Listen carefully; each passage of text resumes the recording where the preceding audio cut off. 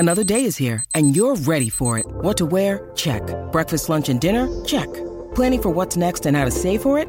That's where Bank of America can help. For your financial to-dos, Bank of America has experts ready to help get you closer to your goals. Get started at one of our local financial centers or 24/7 in our mobile banking app. Find a location near you at bankofamerica.com/talktous. What would you like the power to do? Mobile banking requires downloading the app and is only available for select devices. Message and data rates may apply. Bank of America N.A., member FDIC.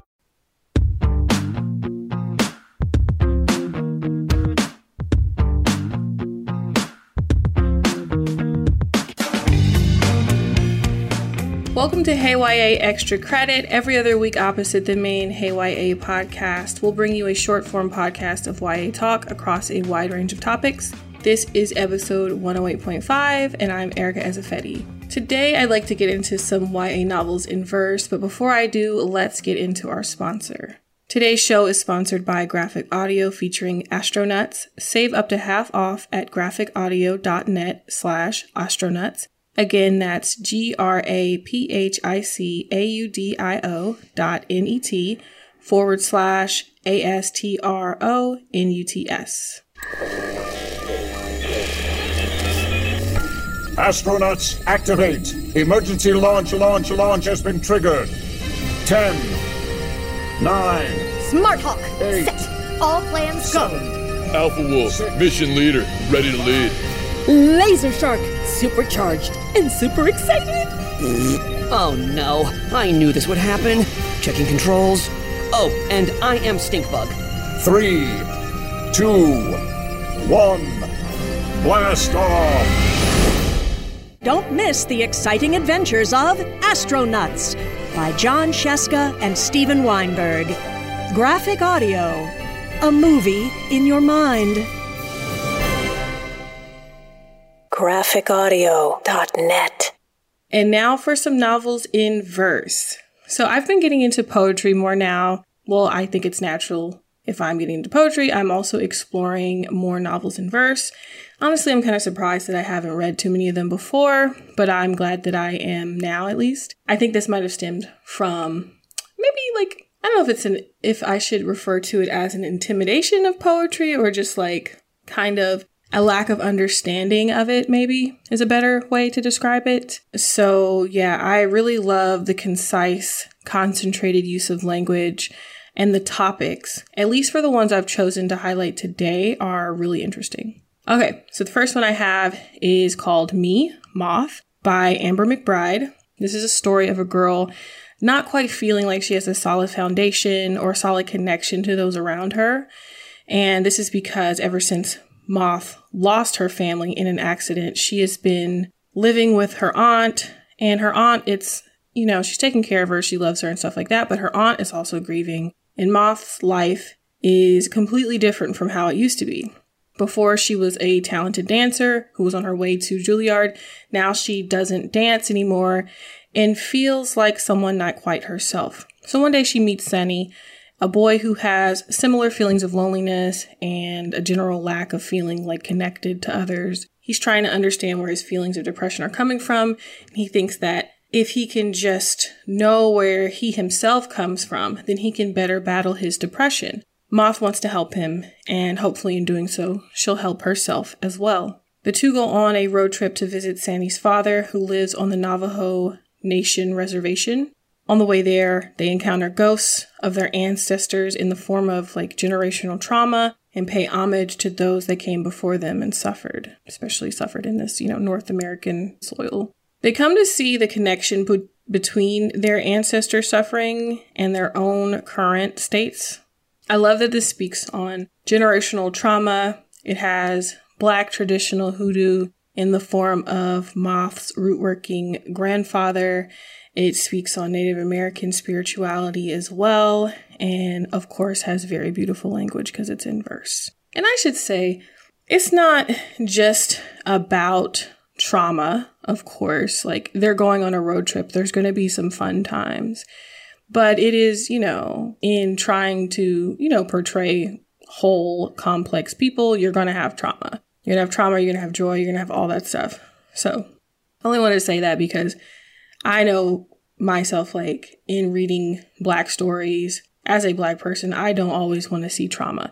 So I'm just assuming, everyone else is kind of on the same page at times with that, even though it is important to talk about it, of course. So since we are talking about verse and poetry and stuff today, I wanted to read some excerpts from the selections I've made.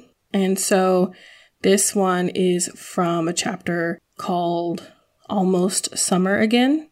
2 summers ago, our car broke in half like a candy bar on the freeway, and we all spilled onto the pavement as crumbly as sticky caramel peanut filling. I broke 3 ribs and my stomach tore. I fractured a leg and was gifted a scar as crisp as the tip of a whip from jaw to eye that I trace most in summer when the sun rays make it feel so chapped, and I have to smooth Vaseline over it daily. It was the start of summer. We, Mom, Dad, brother, and me, left New York to visit Aunt Jack in Northern Virginia. Before we broke in half, we were merging. All of our beaten bodies made it to the haunted hospital, overrun with figures in white, smelling like formaldehyde and alcohol wipes.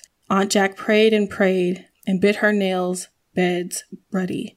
But there is only so much prayer, and if God takes sacrifices, only so much blood to offer. That day, there was only enough prayer and blood for one of us to walk out.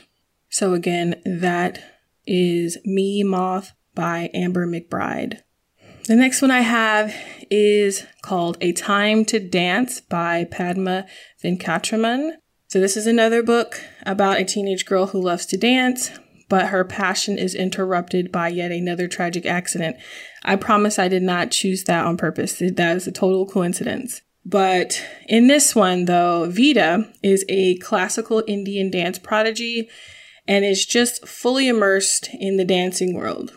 So because of this, that detail makes it especially devastating when she's in the really horrible accident and she has to get a below-knee amputation. So in addition to having to relearn how to move her body in its new form, she faces rejection where she once got accolades and approval and praise and all of that. Her dance teacher kicks her out of his class, and she starts to relearn dance by taking beginner classes with much younger students. So she goes on to meet Govinda, who is a different kind of dancer because he finds his inspiration for the art form in spirituality. So he dances to get a spiritual connection. Her connection to him has her reevaluating what dance means to her and the place both she and it have in the world. So this is a wonderful look at classical Indian dance as well as India just as a country. And I think it is also a great book about disability. And it's not one of those that's like, look at this poor disabled person. Aren't they so inspiring? They're inspiring me and I'm not disabled. All of that malarkey. Based on what I've read from people who have had limbs amputated, it does a pretty good job of representing the day-to-day experience. Here's an example of what I mean from the chapter called Red Dot that describes phantom pain. This is not the entire chapter I'm reading, but just an excerpt. My phantom comes alive beneath my right knee, nails scratch at invisible skin. I bite down, sweat beads on my lips. I bolt upright and grip my residual limb. This is all I have. My pain is an illusion. I will not give in. So again, the book is called A Time to Dance by Padma Venkataraman. The last one I have is A Home is Not a Country by Safia El-Hilo. And this book is based on these choices. I promised I'm not like sad or anything, y'all. This is kind of another, I would say it's got some rough subjects in it as well, but it also has joy too. So this novel is about perpetually feeling like a misunderstood outsider. So 14-year-old Nima is from a working class immigrant and Muslim family is being raised by her single mother. She still likes to revel in things from the homeland they left, like songs in Arabic, which she likes to revisit on old cassette tapes. There are also some old pictures of her that she uses to help her feel more connected to her parents, her home country, just to something. She's just trying to kind of latch on to something to make herself feel more grounded. Her friend Haitham is one of the few people she feels herself around. And his and her worlds are both rocked one day when he's brutally attacked in an Islamophobic hate crime. He's very badly beaten and has to have a lengthy hospital stay as a result. So, in addition to Haytham's attack, Nima has also recently found out more about her absent father, and normally this might be a good thing, but the revelation drives an even bigger wedge between her and her mother. So, this book has a touch of magic, music, and an exploration of the lives of immigrant women and their daughters.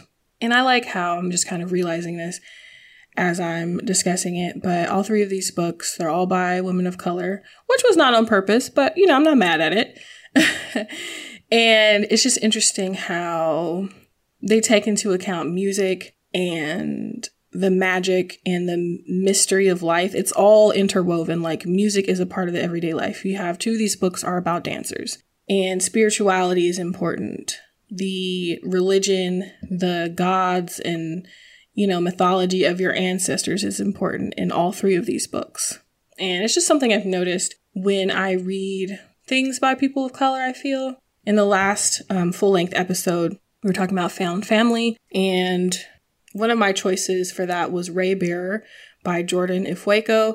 And I really loved in that how she incorporated drums and how drums were used as messages, which they were in West Africa traditionally. And it just made everything, it just tied everything together really nicely and made everything just like that much, it just made the story much more immersive. So just something I thought I'd point out, because all of those things together, the music, the language, those different aspects of cultural identity and cultural practice, they come together really nicely, I think, to make the story more immersive. So of course, I have an excerpt from this as well. It is from the chapter or poem called The Airport. My mother's faltering voice, the soft music in her English, her welling eyes, her wilting face, her beaded scarf, and all she said was, "Please, please, I have a ticket." And I'd never seen her so small, English fleeing her mouth and leaving her faltering, frozen, reaching for words that would not come, dabbing at her eyes with a scarf, its red so bright, so festive, like it was mocking us. So again, that is Home is Not a Country by Safia El-Hilo. Thanks so much for tuning in today, as well as our sponsor for making this day's show possible. You can follow me on Twitter, where I am only very occasionally. But still, you can follow me on Twitter. My Twitter handle is @Erica_EZE_. Erica is ERICA.